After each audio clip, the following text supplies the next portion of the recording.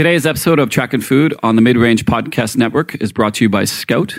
If you're wanting to learn more about Vancouver's food and cultural sphere with regards to community news, new restaurant openings, essential guides to some of the city's best offerings, as well as who's hiring, Scout is where you should go. You can find them at scoutmagazine.ca. That's scoutmagazine.ca. And if you're on Vancouver Island, they also have a sister website called Islandist. Same type of content, only island-driven.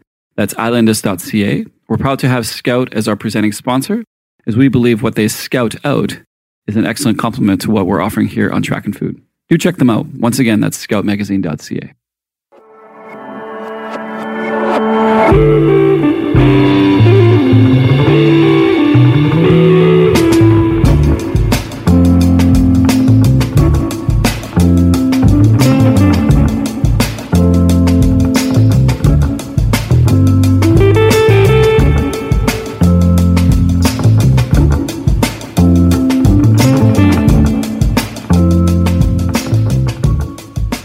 Welcome to the Track and Food Podcast. You're joining us on a very beautiful Thursday afternoon today in sunny Vancouver. It's like over 30 degrees and we're sweltering and it's hot and it's August and I'm loving every bit of it. However, my co-host Mickey McLeod is here today joining us and he's shaking his head because he just hates this weather. How are you, Mickey? I'm good. What's up? How's it going? Hello, everyone out there. Yeah, it's too hot for me, man. It's like over 30. It's like not good. How's Pete the cat? He's dying right now. He's literally dying. If it gets to 30 or 31 and over, he's just like a mess of hot, furry soup. Yeah, but he's cute as fuck, so that's all that matters. Well, how are you? It's been a while. I'm good. I know it's been a while. Doing well. Just enjoying the last little bits of summer, finishing my school semester. So I have my last final on the 18th. And so I'm just focusing on that. Other than that, everything's hunky-dory. Any new developments you want to share with our guests that have changed in your life of recently that I already know of? Oh, I quit my job. That's a big one. Kinda. Yeah, I quit my job a couple weeks ago. I didn't feel like it was in my best interest from an ethical and moral standpoint. I know that sounds kind of preachy, but the field of work I'm going into and just the life changes I'm making didn't make sense for me to stay at the hotel. So I am currently jobless, although I have some prospects that I might be pursuing, but TBD. That's good. That's to be determined. We've had some fun days up at Rec Beach this summer. It's been good.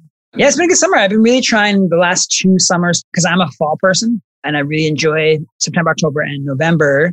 I enjoy the temperature. I enjoy when the fall rain comes. I just really love that season. But I've been trying to focus lately more on enjoying summer for what it is and trying to like forget about the heat. Because usually at the end of summer, I get antsy. I'm like, I just want fall to start. But I know it's like opposite from a lot of people. They really enjoy summer and especially the end of summer. And when it ends, they get sad. But I'm like the opposite. But I've been trying to like shift my perspective on that. So we have been out many times. I've been to the beach probably the most in terms of time at the beach. It probably rivals like the last 10 years of my life. Like I've been to the beach more in this one summer season than like the last 10 years of my life. It's pretty crazy. Yeah, and for all the listeners out there, the last time we went to the beach, which was last week, it was great. It was fun. Me, Tristan, we hung out. And unfortunately, it was the first time that these 2 fuckers decided to go naked on me. And I just, no qualms to anybody who does that. I'm all for people who do that. It's just not my personal preference. I don't care. If you want to do it, go ahead. I wasn't expecting you two to do it. I've never seen you guys do it. Well, the thing is, Jamie, we're at a nude beach. And that's, I know that. I get it. This is what I've realized this year in sort of my opening of my different perspectives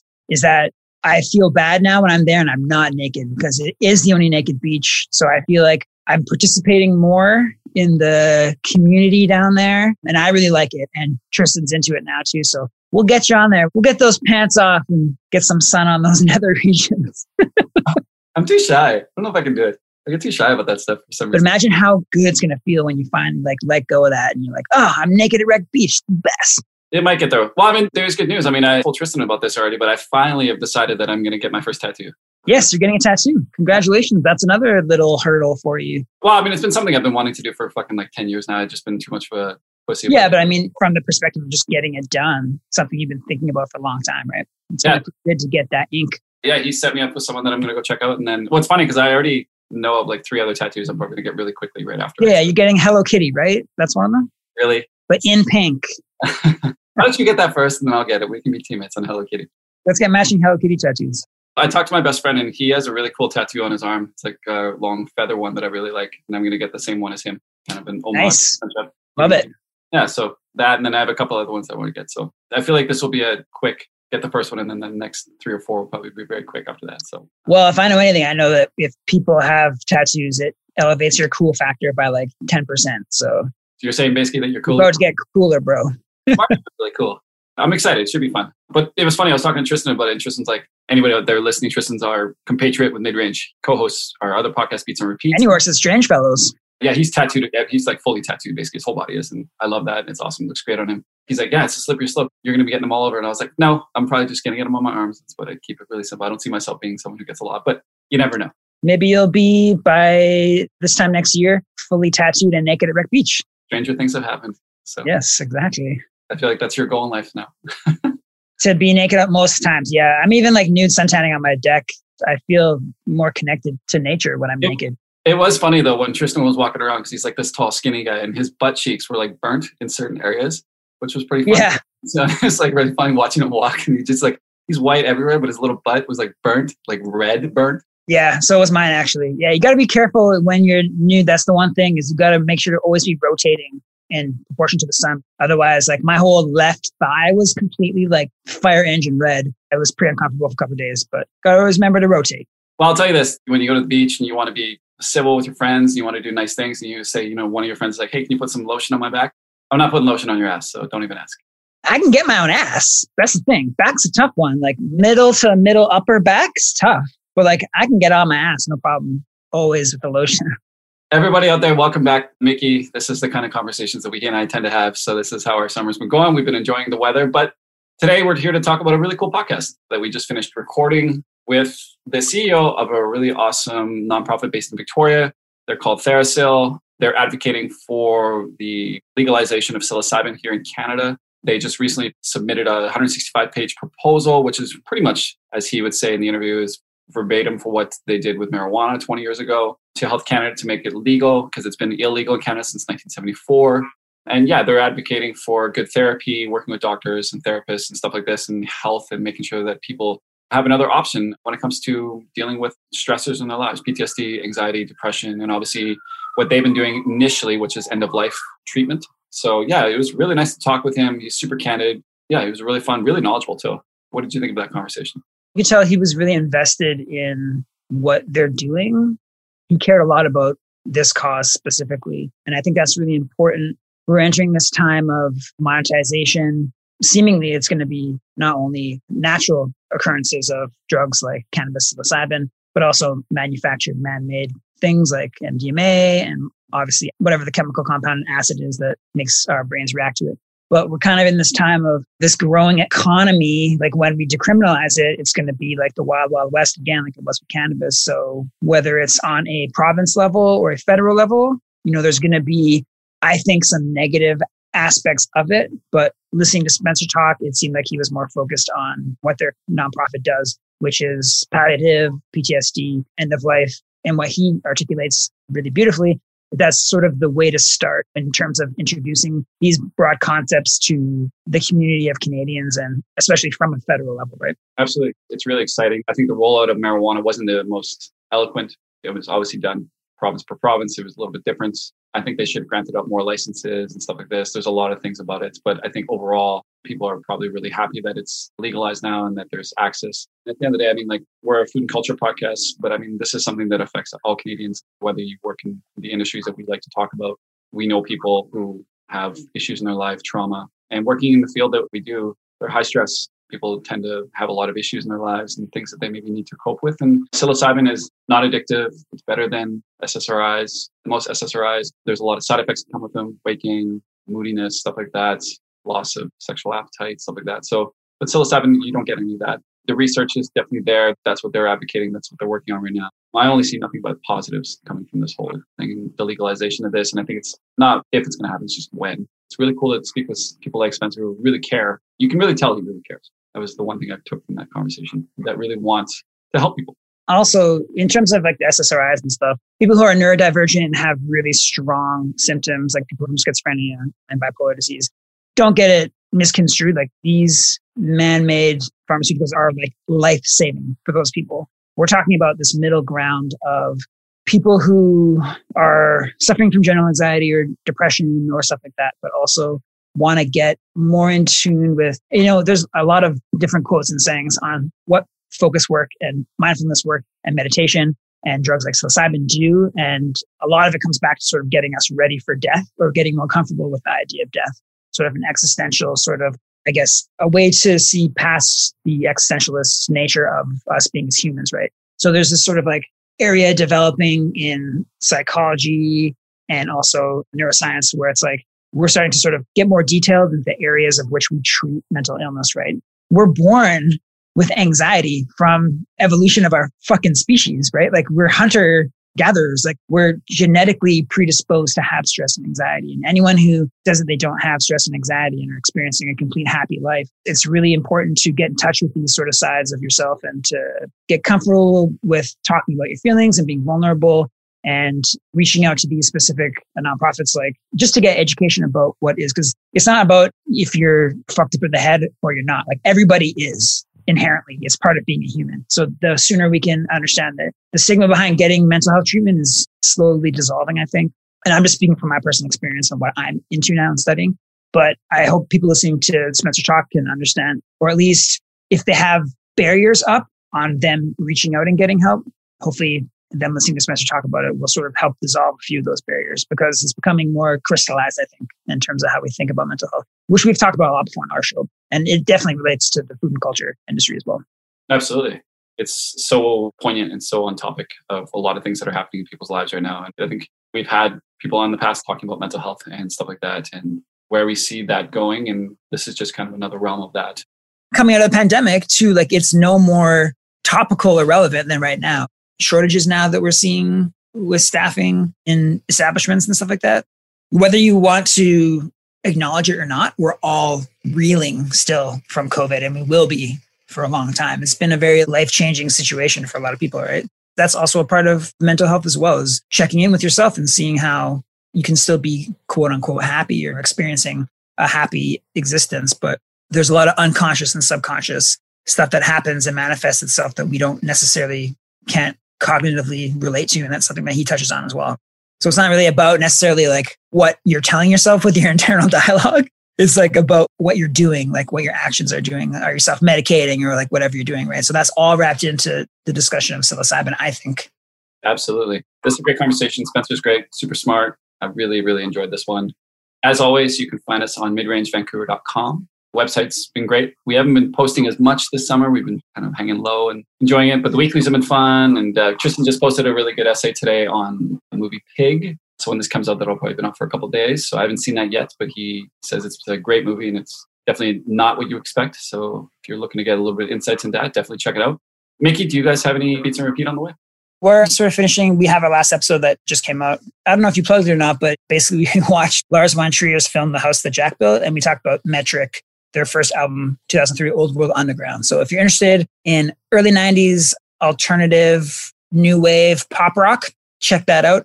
And if you're interested in Lars von Trier's ridiculous films, then you can check that as well. I don't think we'll be doing another episode probably till next month until I'm done finals, getting ready for my next semester. So it doesn't really matter when I do a podcast. I can do a podcast all day. Doesn't matter. I can do it at midnight. Ambulance is fucking just going nonstop. It's so. Yeah, I heard that. That's okay. I listen to a lot of podcasts where some audio discrepancies come in. I think I was listening to one of Russell Brand's podcasts, and I think it was Gabor Mate. He might live by you actually, because there was like an ambulance that went by like twice during that hour podcast. So I was doing an episode this morning, and while I was doing it, it was just like ambulance, ambulance, ambulance. And I was like, oh my God. Everyone goes, why do you record your bathroom? I'm like, this is the closest thing I could do. Are living in downtown East Side, man. Ambulances a lot around. I'm debating moving though. Oh, nice. Yeah, you should. You need some more tranquility in my life. Also, it's good to change things. How long have you been there for? In this area, I've been in this area since 2014. It's good to relocate and have changes like that happen. But I got to be close to a good basketball court. And yeah, hoop with a net. Strathcona has a net with it. Oh, is there a net at that hoop? Oh, I didn't know. I thought it was just a room.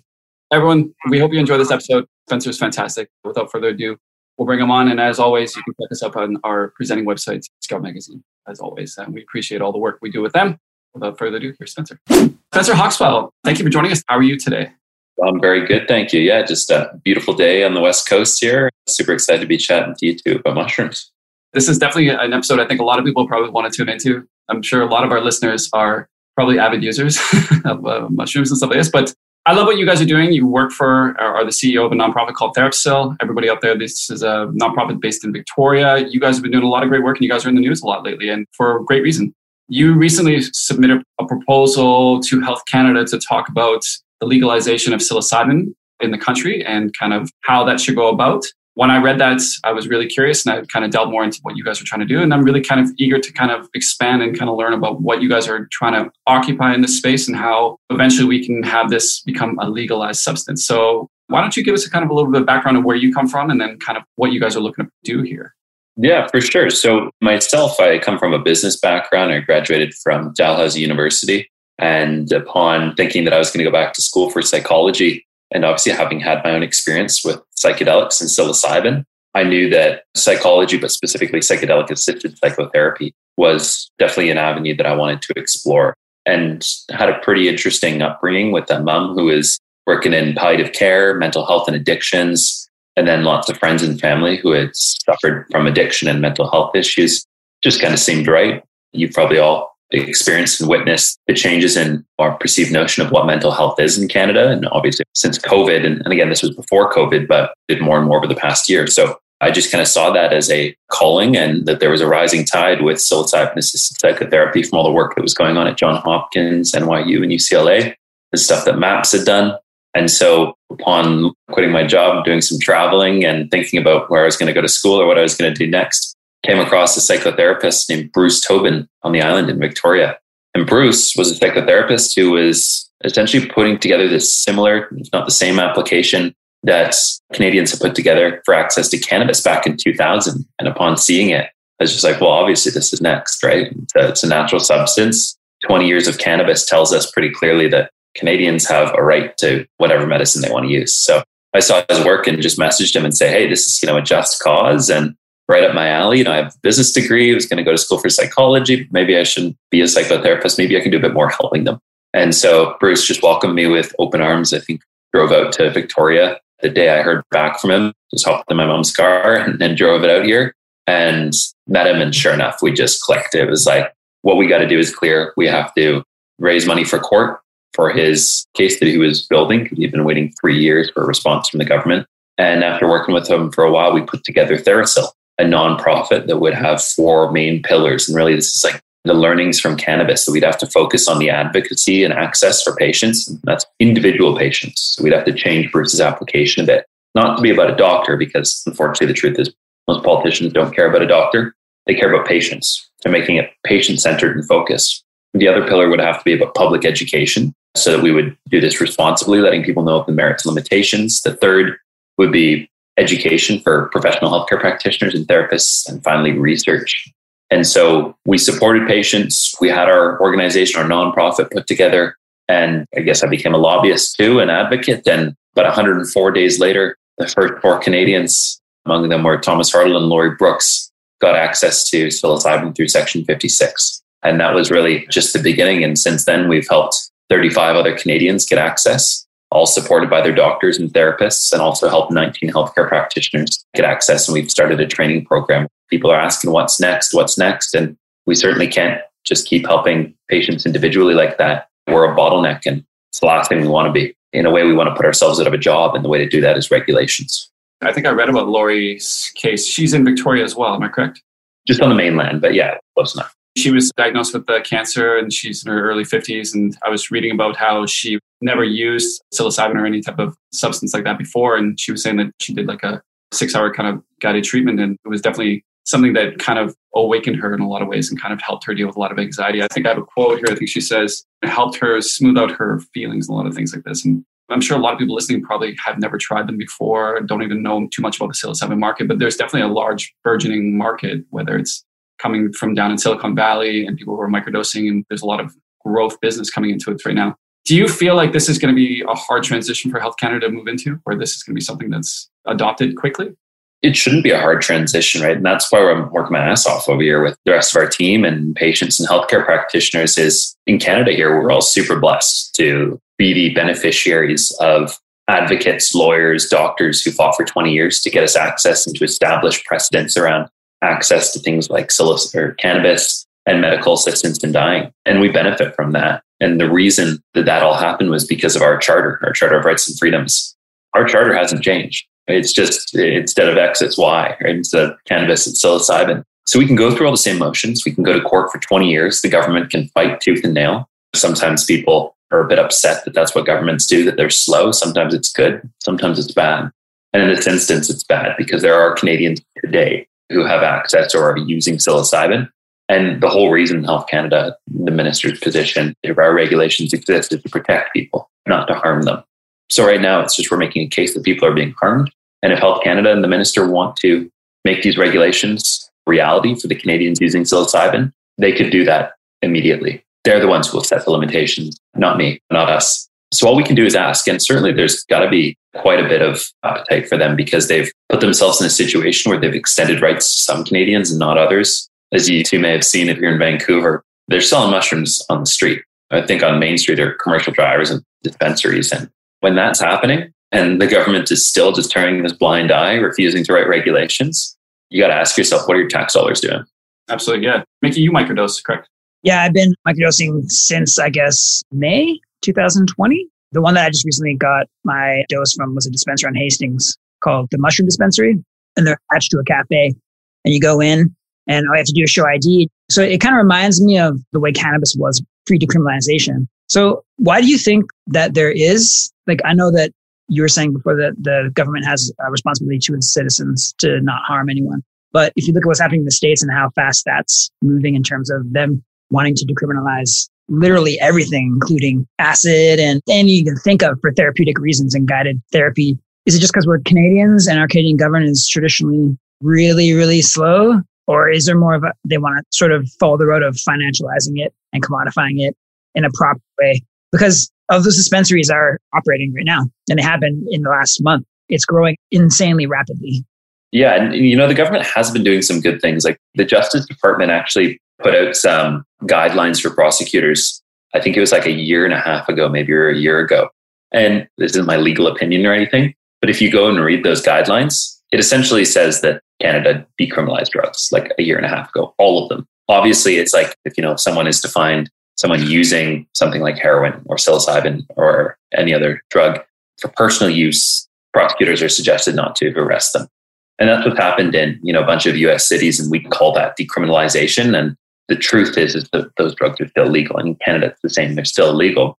But in a way, the government's kind of like doing the right thing. They're not putting people in jail for what is probably a mental health condition and a substance use issue, not a violent crime. So we are changing and things are going in the right direction for sure.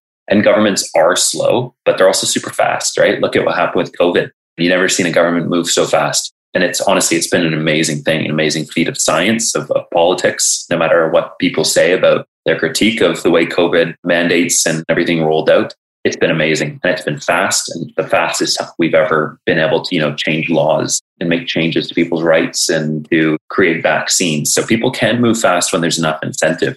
And our hope has been that we can show the government that there's a serious problem here, right? And that serious problem is that there are thousands of Canadians today using this substance, whether it's on the streets, at this cafe you're talking about. I mean, you yourself are a perfect example, right? Those laws are there to protect you. And you're clearly benefiting from microdosing. I mean, if you continue to do it, I hope it's benefiting you. There should be regulations in place to protect you, to make sure that whatever you're eating is safe.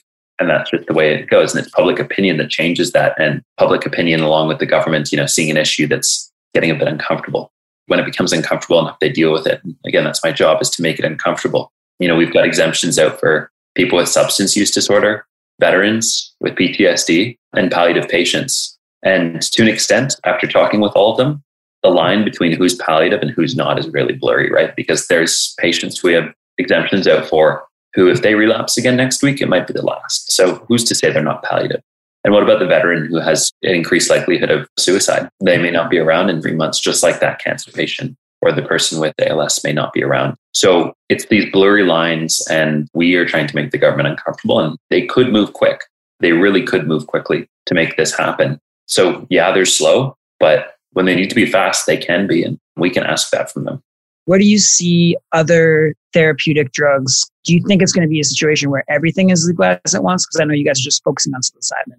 But of course, there's lots of other types of therapeutic drug use, not specifically psychedelic. that would probably be on the docket next. So why wouldn't they just, if they want to go fast, just sort of approve everything? Or is it specifically psilocybin because you guys are making your voices heard the most? Or are there other factions representing other psychedelics for therapeutic purposes that are on the horizon? The way I see it is I actually agree with Patty Hajdu, who you may see me in the media all the time, kind of bashing her and asking her for some help. But I really respect Patty Hajdu. She's the greatest health minister we've ever seen in Canada, if you ask me. And she's extremely compassionate. And she once said that I'm going to try and quote her here, but maybe don't quote me on this, but pretty sure she said something along the lines of, I'm interested in looking to decriminalize drugs, but starting with treatment options. And I think that for me, that rings a bell. We could just decriminalize everything right now and make them all available. And who knows what would happen. We got a lot of smart people in Canada, and the government is very slow, but they're not that slow. And we can start rolling out the ones that have the highest demand, and we can go in some order to protect Canadians and make sure that whatever change we make isn't negatively impacting us. So my personal belief is, what is public consensus day? And we've done the polls, and we found that 66% of Canadians are in favor of psilocybin regulations. Those are ridiculously high numbers. They're probably not the same for LSD and MDMA. And psilocybin's already being sold on the street too. The others aren't. Most people know, some people have actually had experience more with mushrooms than with those other substances, given the fact that they grow on the ground too is another reason, right? Psilocybin is the right one to do first. And I really believe that here's a model that we can use for a substance that, again, grows on the ground, is an extremely safe profile, just like cannabis. And those regulations we wrote are literally just the cannabis regulations with psilocybin put in place. Now, when that same logic, you try to apply it to a substance that is maybe like a pharmaceutical or grown in a lab, it starts to fall apart a bit if you're going to call it a drug. Because, one of the big challenges we've had at Therasil is getting the government and Health Canada to listen that we're not trying to decriminalize a drug or to make a drug medically available. A drug needs to go through clinical trials and have a DIN. What we're looking to do is make regulations for a controlled substance called psilocybin, magic mushrooms. And it's completely different.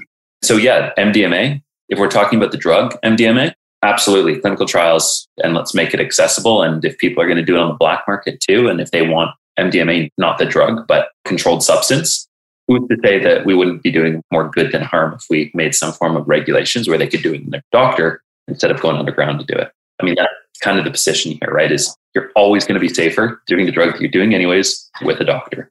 What have you guys learned so far with the patients you've worked with, how the therapy has helped them? Like, what are results of using psilocybin therapy? There's someone out there listening right now who's never tried it before, and obviously has heard people doing it, and it's obviously something that's coming into mind in society. How does it help you versus other types of antidepressants or things that people use? Because the one thing I do know is that psilocybin is not addictive, and it's obviously a natural thing that grows in the ground. How does it help people? What does it do? One of the biggest things that it does is really helps you take the subconscious and make it conscious. And that's a difficult thing for people to do. I'll give you one example of a patient who was extremely afraid of leaving their family behind after they left. And no matter how much therapy you do, it's hard to get that out from them. It's really hard to get them to admit it. Admit that you are afraid that when you're gone, you may be leaving your family and the ones you love to the unknown, to chaos. And you feel like you're their protector and you're there to support them. And what you actually need to let go of is the fact that when you're gone, they'll be fine. And when that is really subconscious, I mean, the whole purpose of subconscious is if you don't really notice it. And to bring it up to the surface is sometimes just a realization. And we've seen the same thing with a patient who found out that their anxiety, their addiction, their depression was not because of their diagnosis. It was because they were traumatized from childhood abuse. And after 60 years, they had never once told anyone about it. Yet it comes out, the memories appear, and they deal with it. And in their psilocybin trip, I mean, the way it manifests itself to them is there's a demon standing over them and they're terrified. And they reach out to their therapist and they say, hold my hand, there's a demon above me. And the therapist says, you don't need my help. Confront the demon. What is it? Who is it? And they find out it's this person. And they abused me as a child. And in their words, I ain't afraid of jack shit anymore. And they get over it. It's amazing. And those are, two examples of bringing the subconscious traumas to the surface. And, that's interesting because you think, well, why do you have to be dying to do that? And that's kind of our question, right? Is in many instances, it has nothing to do with the fact that they have an end-of-life diagnosis.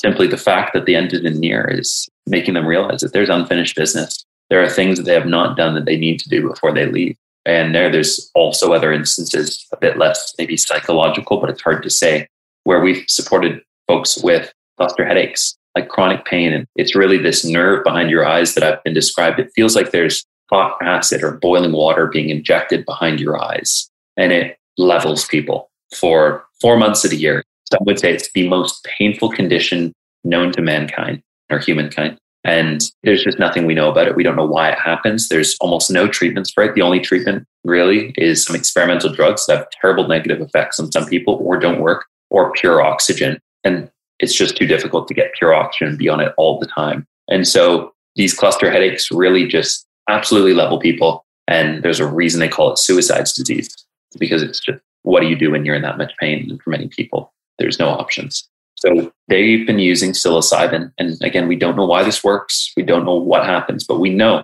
that these people are using 1 to 2 grams every weekend and just doing a little trip by themselves with no psychotherapist.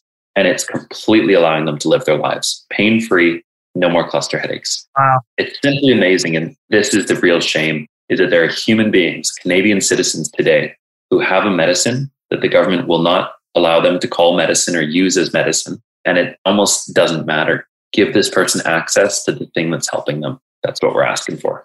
It's funny, I was actually just listening to, because I just finished reading Michael Pollan's new book, How to Change Your Mind on Plants. And I was listening to a conversation he just did with Vox. And he has this great quote, which I love. It's extraordinary that the plant world might be offering us an antidote to the flight from nature. These plants call us back to nature, and nothing seems more valuable right now than something with that power. It touches on exactly what you're talking about right now, is that these plants have something that they can offer us, natural. And, one of the main reasons why I wanted to get you on today is, we're a food and culture podcast. We deal with people who work in industries or where they're surrounded by stress and alcohol, and people have a lot of issues. And, we've had people on in the past who have started organizations like ones like Mind the Bar, where they're trying to deal with people who deal with depression and anxiety and difficult things in their lives. What you guys are presenting is a very, very good option and very viable option, and probably a very healthy option. Maybe having it more controlled and having more ways for people to access it in different points. So this is definitely something I think probably on tip of mind for a lot of people, but it's really exciting that you guys are presenting this. How much consultation did you guys do through your proposal? Did you guys meet with a lot of other doctors and psychotherapists and stuff like this? Did you talk with the Indigenous communities or anything like that? Yeah, so on our side, the public consultation is actually more of our afterthought. All we've done is taken the exact cannabis regulations that we have in Canada in place right now, and then change the word psilocybin. And obviously some of the obvious things, right? Like we're not talking about plants anymore. We're talking about substrate and fungi. And we've just shifted them over. The point is that when we present this to the government, it's administratively easy, right? We give this to Health Canada and it's like, this is 99% the same as these cannabis regulations right here that you're currently using. It's 99% the same. So you know everything. Take it and let's understand that these are very similar and that we need a similar regulatory framework. And so the public consultation is what we're working on right now. And it's absolutely our intention to go back to all of the doctors, therapists, all of our stakeholders, really. And we've mapped out and been working with our stakeholders for the past year and a half.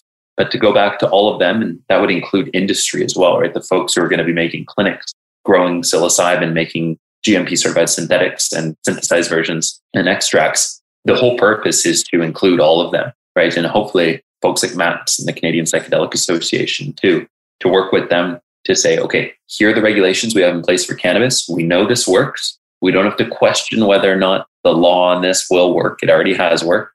Now what needs to change? And the truth is that if nothing changed at all, we'd probably have a pretty good system.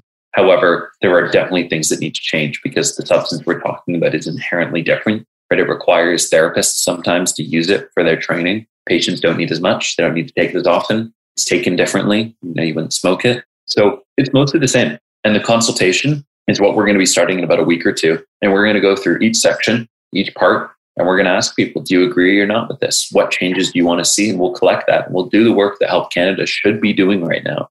They should be the ones asking people what they think, just like they should be the ones reaching out to these patients and listening to the doctors. But if they don't want to, put it right in front of their face and we'll show them what to do. So the consultation is happening now. Are more doctors receptive to this type of therapy versus possibly giving patients a pill or something like this? Are they open to these ideas or are they hesitant to kind of jump on this? In my experience, they're more open. And again, it's because of the differences, right? We're not asking a doctor to put someone on a regimen of continuously smoking cannabis. Not that there's anything wrong with that, but it's simply one use case. And that use case is with a trained healthcare practitioner. So right away, you tell a doctor, patient A is going to do this drug and patient B is going to do this drug. And there's no such thing as a safe drug, but certainly the one that actually has a better safety profile and is going to be used with a therapist. I think that doctor is going to feel a bit more comfortable writing that prescription, helping that person. I can also say that the patients that we've been focused on and helping are extremely sick. I've tried everything else. So when it comes to trying psilocybin and you've tried everything else, psilocybin at that point kind of represents a reasonable medical choice. So yeah, we've had great luck. I'm biased. The people around me are the ones reaching out to me. Maybe if I was to reach out to a conference of doctors who didn't know anything about psilocybin yet, I'd get a different response. In fact, I'm sure I would. But yeah, so far we've been very lucky to have a lot of great doctors who are, if not writing support letters for patients, very interested in learning more. I think they legalized psilocybin in Oregon back last year. I think I remember reading about that correctly. Have you guys looked into how that's been for them, how it's been rolled out and how it's been accepted and kind of gone about?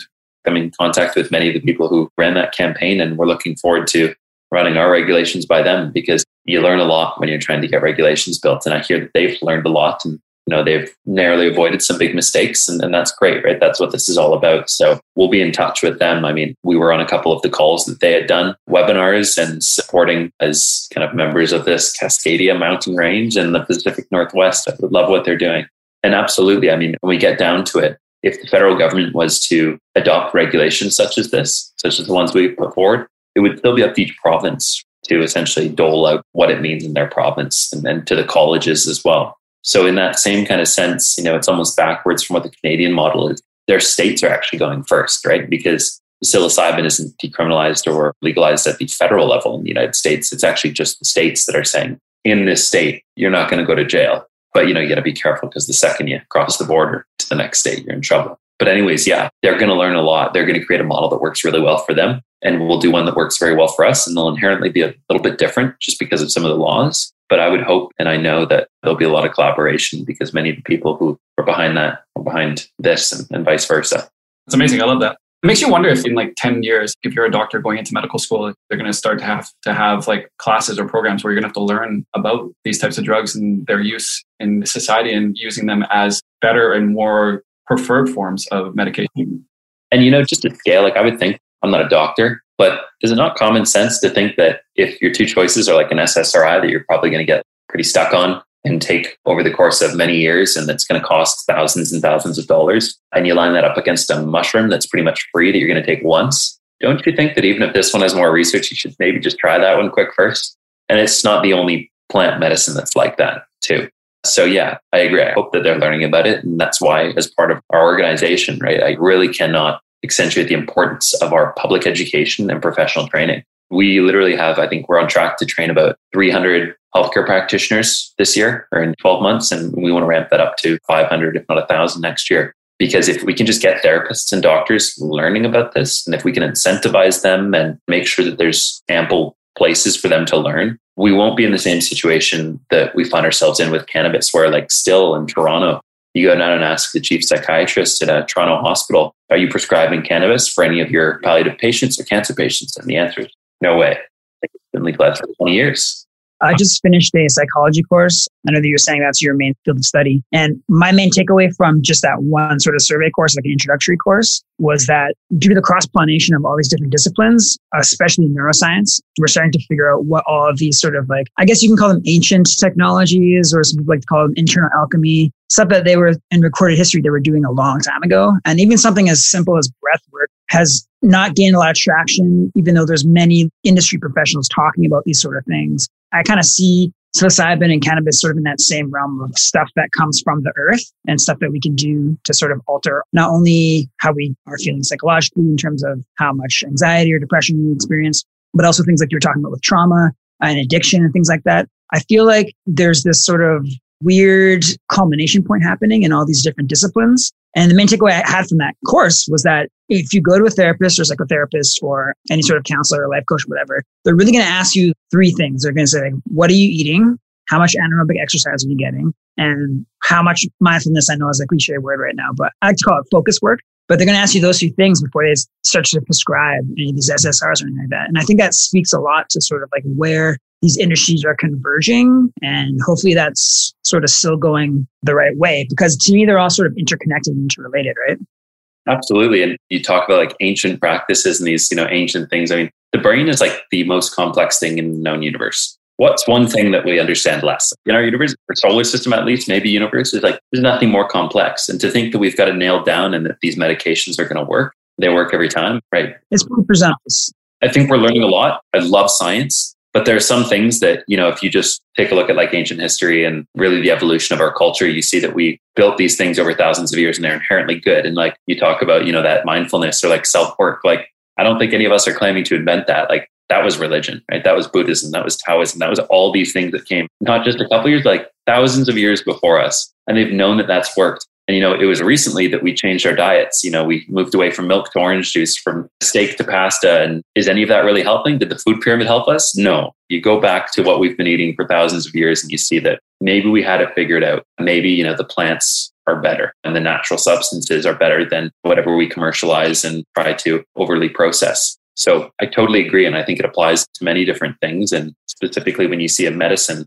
that comes around with the history and profile and experience of things like ayahuasca and psilocybin have, again, why are these illegal? Why aren't they the first choice? Why aren't we more interested in them? And why doesn't our government allow the patients and people who are using them to do so freely? I think, not to sort of jump in again, but I do think there is this weird stigmatization associated with natural alternatives to pharmaceuticals, which we're still kind of dealing with. And when you have people like Michael Pollan writing books like this, and you have people who are considered to be experts in their field starting to say like, hey, no, this is an actual legitimate alternative to the way we've been focusing on not only mental health, but health in general. I was listening to a podcast, Russell Brand's podcast. He had Jordan Peterson on. And Jordan Peterson, we all know Jordan Peterson. If you disagree with him or agree with him, whatever. So he just had a near-death experience, right? And he's recovering. Anyone listening, if you haven't listened to Jordan Peterson and Russell Brand's podcast, I think it was like 6 or 7 months ago, it's one of the most candid sort of turnaround moments I've ever heard in sort of the realm of like psychology and also philosophy. And he completely has changed his tune. He actually stated on this podcast that he thinks, and he's a devout Christian, he thinks that the entire New Testament was written on psilocybin. I'm quoting literally. So I think it's a really cool time that these people are sort of starting to, and obviously it's not ideal that he has a near-death experience to make him see that, but I'm assuming you deal with palliative care and PTSD and that kind of stuff. It maybe hyper accelerates this need to have medicine from the earth give us a better perspective on things like existentialism and death. But I just want to throw that in because when I heard him say that, I was like, what the fuck? Jordan Peterson just said that the dudes who wrote the Bible in the New Testament were all on mushrooms, essentially. That'd be a fun ride, though. Yeah. It is. I mean, if you read the book of Revelations, I grew up a Catholic and I've read the Bible and went to Catholic school, and the book of Revelations, I mean, you tell me that doesn't closely reflect the mushroom trip. Why not, right? I think that there's this book, I haven't quite read it yet. I'm reading it now, called The Immortality Key. And I obviously love the work that Terence McKenna had done in his Stone Age theory. And whatever brought about these stories that I was reading in the Bible and that I'm sure you can find in the Torah or in the Quran or any other book, these are otherworldly stories, angels, devils, great floods. They're biblical. There are these archetypes that keep coming out in mushroom journeys and mushroom trips. And they just seem so similar that you've got to ask yourself, like, these substances, these mushrooms that have been around far longer than us, or even this book and these stories, why wouldn't they have brought us to the same conclusions that these stories are trying to bring us to, right? That we're all one, we're all together, that there's a higher purpose. The books, and I believe religions in some ways, are the ancient psychology. I mean, what did we have before we had psychotherapists? We had rabbis and priests, and we had a book that helped try and guide us and give us purpose and meaning. And, when Nietzsche said that God is dead, he wasn't saying that that's just stating it's a fact. He was worried about what's going to replace him. And so often, I think it's Viktor Frankl in Man's Search for Meaning, he's saying that people just have no meaning, but the ones that do,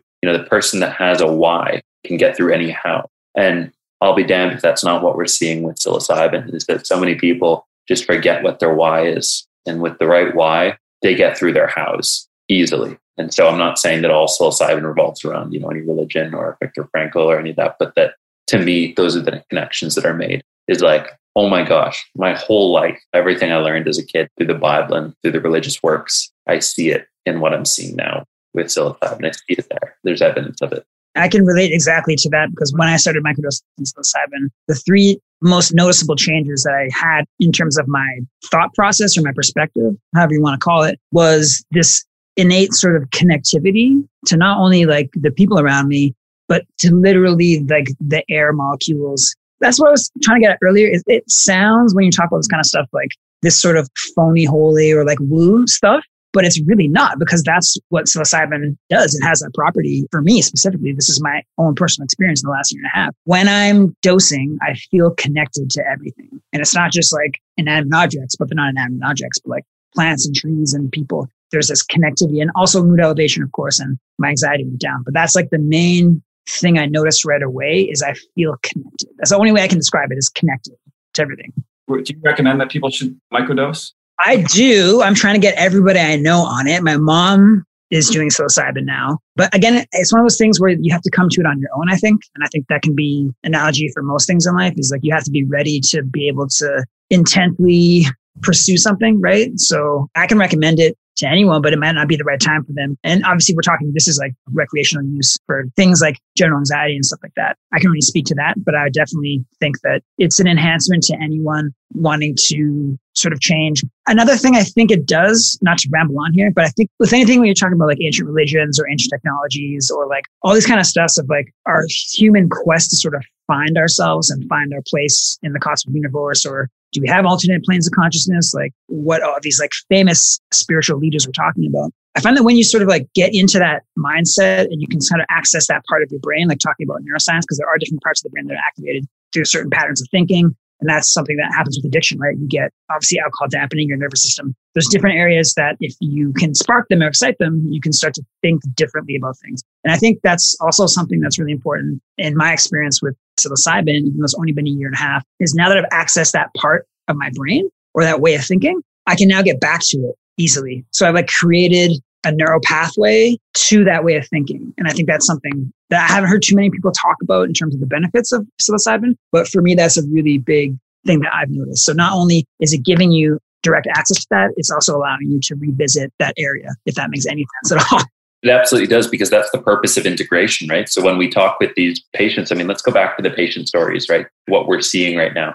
You talk to the patient like Lori Brooks, whose story you were talking about a second ago, Jamie, right? She was able to, for the first time, realize that the cancer that was looming over her head could be put away. And she said she was able to put it into a box to get past it, because what was important was her family right now and living.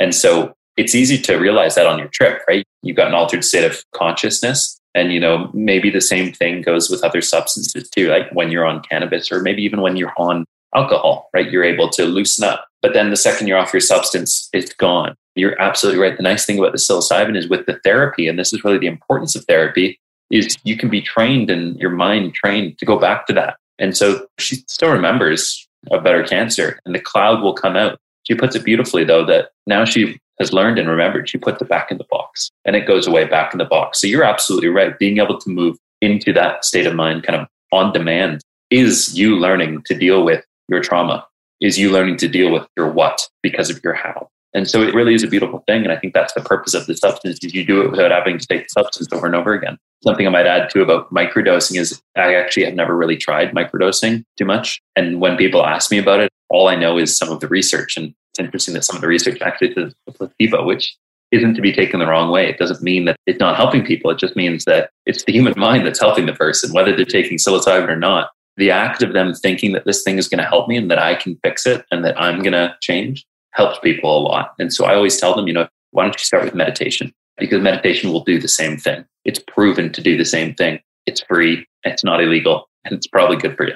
Wise words. I will concur with that. Mickey's been trying to get me to do meditation for quite a while here, so I definitely need to try some of that. What do you call it? Mindfulness? I haven't heard this term, but I call it focus work. I'm also studying Eastern religions right now. And mindfulness to me, and I know that the Buddha talked a lot about mindfulness, and sort of Lao Tzu and a lot of the Tao teachings talk about mindfulness. But in a Western context, it's more like focus work, because we're setting an intention to focus on our mind and body connecting in a fashion that our sort of like death spiral of thoughts kind of stops. And we can actually just like connect these two things through our brainstem, and something that Wim Hof talks about a lot. But that's why I like to think of it as focusing, because it's not like, I don't know, mindfulness and focusing, whatever. It's just a preference. But yeah, breath work and meditation, like you were saying, are all avenues and tools that we can use to alter our psychology and just get us in a better state for sure. Yeah, Jamie, we'll get you on that. Jamie, I mean, if there's anything that ever makes you nervous, I used to be pretty nervous about public speaking. And one thing that I would just do is like 10 minutes before or like 20 minutes before the speaking, I would just, as you were saying, close your eyes, deep breaths, and just try and remove every single thought from your mind. And just imagine that you're just this beam of consciousness floating in space, which like is pretty easy with your eyes closed and you're just floating there. Feel your body. And I swear to God, at like 7 minutes in, you've just like, whoa, all this anxiety, everything just leaves from you because you're just so focused and it's gone. It's totally gone. And in there comes this realization that no amount of anxiety is ever going to help you. And that if you can just focus on things, you can throw away those other spiraling death thoughts that are always looming behind you. So if there's anything that ever makes you nervous, I found that that's a good way to concentrate on fixing something with your meditation, which usually gets you to the point where you realize it works, even for any listeners out there. If there's anything that makes you nervous, and you got 10 minutes before it, just try it. Try and focus on absolutely nothing. It's definitely a tactic that's used a lot in sports. I would definitely do that when I would compete. I was a big athlete growing up. But I find the best thing that helps me when I deal with anxiety nowadays is I just need to exercise. Whenever I exercise, I'll go play some basketball or I'll go for a bike ride or something, and it always just calms me. But what is that, Jamie? What is the act of going to play basketball? You're focusing on something. You have a ball, you have a goal. In that exercise, you're allowing yourself to listen to yourself. What do you do when you exercise? You have time to think, right? Because your body is focused on just doing a task, right? Anything like that, I think it's considered a form of meditation. Even going to like the nail salon and getting a mani-pedi or whatever. What is that? You're just sitting in silence. And maybe you're having a conversation or getting your haircut. I think these are all things that can be interpreted as a type of focus work. So basically, when people see me playing basketball at Strathcona, they're, Jamie's dealing with his anxiety. Jamie's dealing with some shit. Probably. I mean, it's probably a huge piece of your mental well-being, is it not? Like, obviously, there's the physical too. And maybe you want to, get pretty good at basketball for when you're playing with your friends too. But we're only human, and you must feel the same way I do. Is just like, got to get out there and do something. And for me, it's like surfing or skiing, and for you, like basketball and biking, and everyone's got their thing. And to say it's purely just like, oh, I crave doing it is like, well, that's your mind that's craving. Make no mistake. Absolutely. Do you guys think that once this is rolled out, because it will be legalized eventually, do you think it will be a quick, like the ball will get rolling pretty quickly and you'll start seeing it in the market pretty quickly?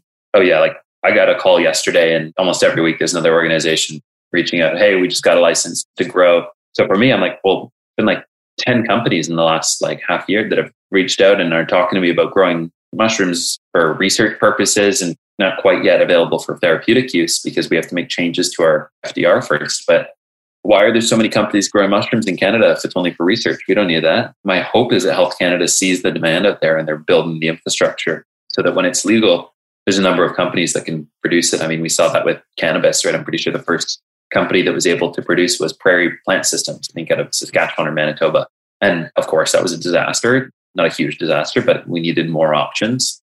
So yeah, I think they're getting ready. I think that the industry and market is going to be ready, the valuations of some of these companies. But I also, and this is my message consistently to anyone who wants to get into mushrooms, right? Join the so-called shroom boom. This is a service market. This is about therapists, psychologists, and doctors being able to do their work that they already do better. And what we've seen is tons of patients who are very comfortable doing psilocybin, not in some fancy clinic downtown Vancouver or Toronto. I'm sure there are some that want to do it there too, but they want to do it in their home, or they want to do it in their therapist's office, or they want to go do it in a year in the forest somewhere in a hammock. And what better place than those places to let your mind be free with all your worldly worries? The tools, they're already there, right? We've had them for thousands of years, and we've got therapists and doctors that can help us. My biggest fear is not the industry, right? I think industry, the guys who are building companies and the women who are building companies and everyone who wants to perhaps make money, but also provide value. I think the thing that I'm most concerned about are the nurses, are the doctors, and are the therapists going to be ready, right? Are the patients going to have enough support in order to do this safely? Which is, again, why we're doing this training program, why we're training hundreds of therapists and doctors. We're doing it pretty much at cost. It's not to make money. It is purely for the interest of patients, to make sure that they're safe and that they got people to help them. That's awesome. You guys are doing good work. I love that. Do you think you'll get any pushback from people who are more all about not making it like this way and still keeping it underground type idea and natural? And yeah, and I think there's even a higher quality argument that I've seen than just like keeping it underground, is really more like acknowledging that there are traditional knowledge holders, and whether that be like the Oaxacans, that have been using this for hundreds of years, or any indigenous users of the medicine, or even it's hard to say who the indigenous users are. It's been used all over the world. So let's just even say the underground users, right, who have been doing this for years. There's this question of, is what we're doing fair? What about them, right? They've been using this medicine. And we're just limited by what our mandate is at Theranos, right? We're focusing on the medical model right now, and we absolutely support the decriminalization of psilocybin. And no one should be going to jail for using this to heal. But what we're talking about is simply just the medical route, right? Doing it with your doctor and patient. And it's the path we happened and chose to take because we see it as the most utilitarian and best way to help people who seriously need help, right? The dying patients, the veterans, those with substance use, with cluster headaches. If it's already going well underground, I'm not going to stop them from doing that, but I'm certainly going to advocate and support that if there's room in our medical model, right? If there's room for the great organization that Health Canada is to support people, that's where our tax dollars are going. So I want to see those tax dollars put to use, helping my friends and the people who we've been supporting. Again, like for those people who have been doing it their way and traditional ways, absolutely carry on, more power to you. And maybe one day I'll get involved and try and support that kind of work. But for right now, very focused on the medical access. Yeah, and the education is super key too, right? I actually just want to throw in a quick little anecdote. I was at Wreck Beach, which people in Vancouver, I'm sure you know Wreck Beach is our resident nude beach up in BC. And I was talking to a guy that I sometimes get chocolate munchies from. His name's Cloud. And I was asking him what he thinks about, this is a few weeks ago, what he thinks about this upsprouting of, I guess you want to call it the shroom boom. I haven't heard that before, but I'm going to steal that. I was asking about the dispensaries, and he was saying the same thing. He was saying that it's all going to sort of work itself out, and it will be eventually when you want like a really like traditional experience, you'll go to guys like him and he'll hand crush it in Tibetan crushing bowls. That'll be sort of like a more sort of like direct path to a certain place. Kind of like a really fine wine from Lower Valley, right? And you'll have regular access stuff that you can get. So hopefully it kind of goes that way. But I think what you were saying about education is obviously, and the medical use is the hugest thing right now and the best way forward in order to get our federal government to recognize the benefits. Yeah. And you're introducing a substance to 34 million people. It's like, there's a responsible way to do it. My heart really tells me that, like, yes, in 5 or 10 years, we may see a totally different Canada where all drugs are a bit more liberalized, more people are getting help. My hope is it's going to make a lot of Canadians safer and pull people who are wrongfully incriminated out of jail. But in those couple of years that it's going to take, because nothing happens overnight, I want to see this happen responsibly. And in the wise words of Patty, as I said before, starting with treatment options, starting with education, conservative treatment options, and then data will help us. And again, these regulations that we've built, data is built into there. Health Canada need only look at this and say, cool, let's put this together. And if the data doesn't support what we're doing, and if there's any data to say that this is harmful for Canadians, because very little exists right now, if not none, to say that psilocybin is really harmful. If the data tells us otherwise, then we change our minds off of the data. I see this as a very responsible way. If we start finding out the mushrooms doing more harm than good, kind of like our regulations are doing right now, then we change them around and we make it work out. But turning this blind eye and ignoring it, it's not the solution. Once again, something I always tend to say, I couldn't agree with you more. To recap here, because we're hitting about the hour mark and I'm pretty sure you have to get going. Anybody out there listening right now who's maybe dealing with their own personal issues, trauma, depression, anxiety, what advice would you give to them right now for maybe seeking out support or maybe checking out stuff like this? What would you say? Well, my advice would be, this is the CEO out there, so reach out to us if you're looking to use psilocybin, and let's make it legal, and let's get you legal access through Section 56, get you connected with a doctor and a therapist, and make sure that if you're already going to do it, that you're doing it safely, because that's the number one thing, right, is safety and making sure that we're protecting Canadians and patients who want to use it. We'll educate you as well and make sure that you're aware of the risks and limitations, because psilocybin is not for everyone. And again, why I think it's important to have doctors and therapists and people consulting you. So the truth at the same time is we've got a small team. We're down to one intake nurse who's doing the applications, Natasha, and she's working her butt off. But we're a nonprofit. We're publicly funded, so we just run off the donations. Obviously, we could always use donations, but I also think that even right now with the limited Section 56s that we can apply, still reaching out, letting us know that you're there and who you are and what you need access for helps us share that information with the government. It makes our case stronger. And of course, by doing that, we hope we can get more email messages specifically about the regulations, because we've known that Section 56, what we're doing, again, it's like one intake nurse, perhaps millions of Canadians. We're a bottleneck and we don't want to be one. And we'd love nothing more than to be put out of a job, I think, at this point, because of something like regulations coming in and doctors and therapists being able to do this themselves. So, please, if you're into what's going on here, could not tell you how much it helps to write to your MP. And we've got a tool for that on our website, just to share the posts that we put on Facebook and Instagram and Twitter, to write to Patty Hajdu. Everyone at this point has seen the power of social media and important causes. And I hope that other Canadians see how important psilocybin may be in not only upholding the rights of Canadian patients who are currently using it and in need, but all the other people who it may benefit. So it's a big issue. I hope others see that too. And only with the support of other Canadians will we ever get our government to act on regulations or decriminalization or supporting patients. Yeah, let's get you out of a job so you can go do more surfing. You're in Euclid, right?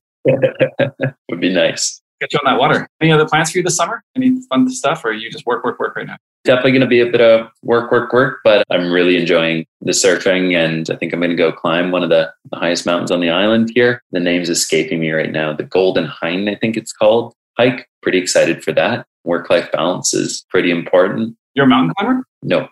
So this will be new for me. It's a class 4 scramble, so it's nothing that needs ropes. Apparently I'm told I need a helmet, but I'm pretty keen to learn mountain climbing at some point. I'm big into touring, backcountry skiing, and see mountain climbing as an obvious kind of one up there to start learning. Absolutely. I mean, I remember watching that Free Solo documentary. Oh my God, that guy was insane. Yeah. Climbing El Capitan, like no ropes or nothing, but amazing. Really cool. You're in the right place. You're on Vancouver Island. Beautiful place. A lot of nature, a lot of great ways for you to escape and explore nature. We appreciate you coming on today. Mickey, you got anything else you want to drop here? No, I just want to thank you for sharing your wealth of knowledge with us. Appreciate it. Thank you guys so much. Really, this has been an absolute treat. I love talking about this. Really excited to see when this comes out and to share it with everyone. And I think it's an excellent way to do the education that we're just talking about. People hearing the stories, being able to share it with their friends, that's important. So really, on behalf of everyone at TheraSil and the people that are looking to others to raise their case to the minister, thank you so much.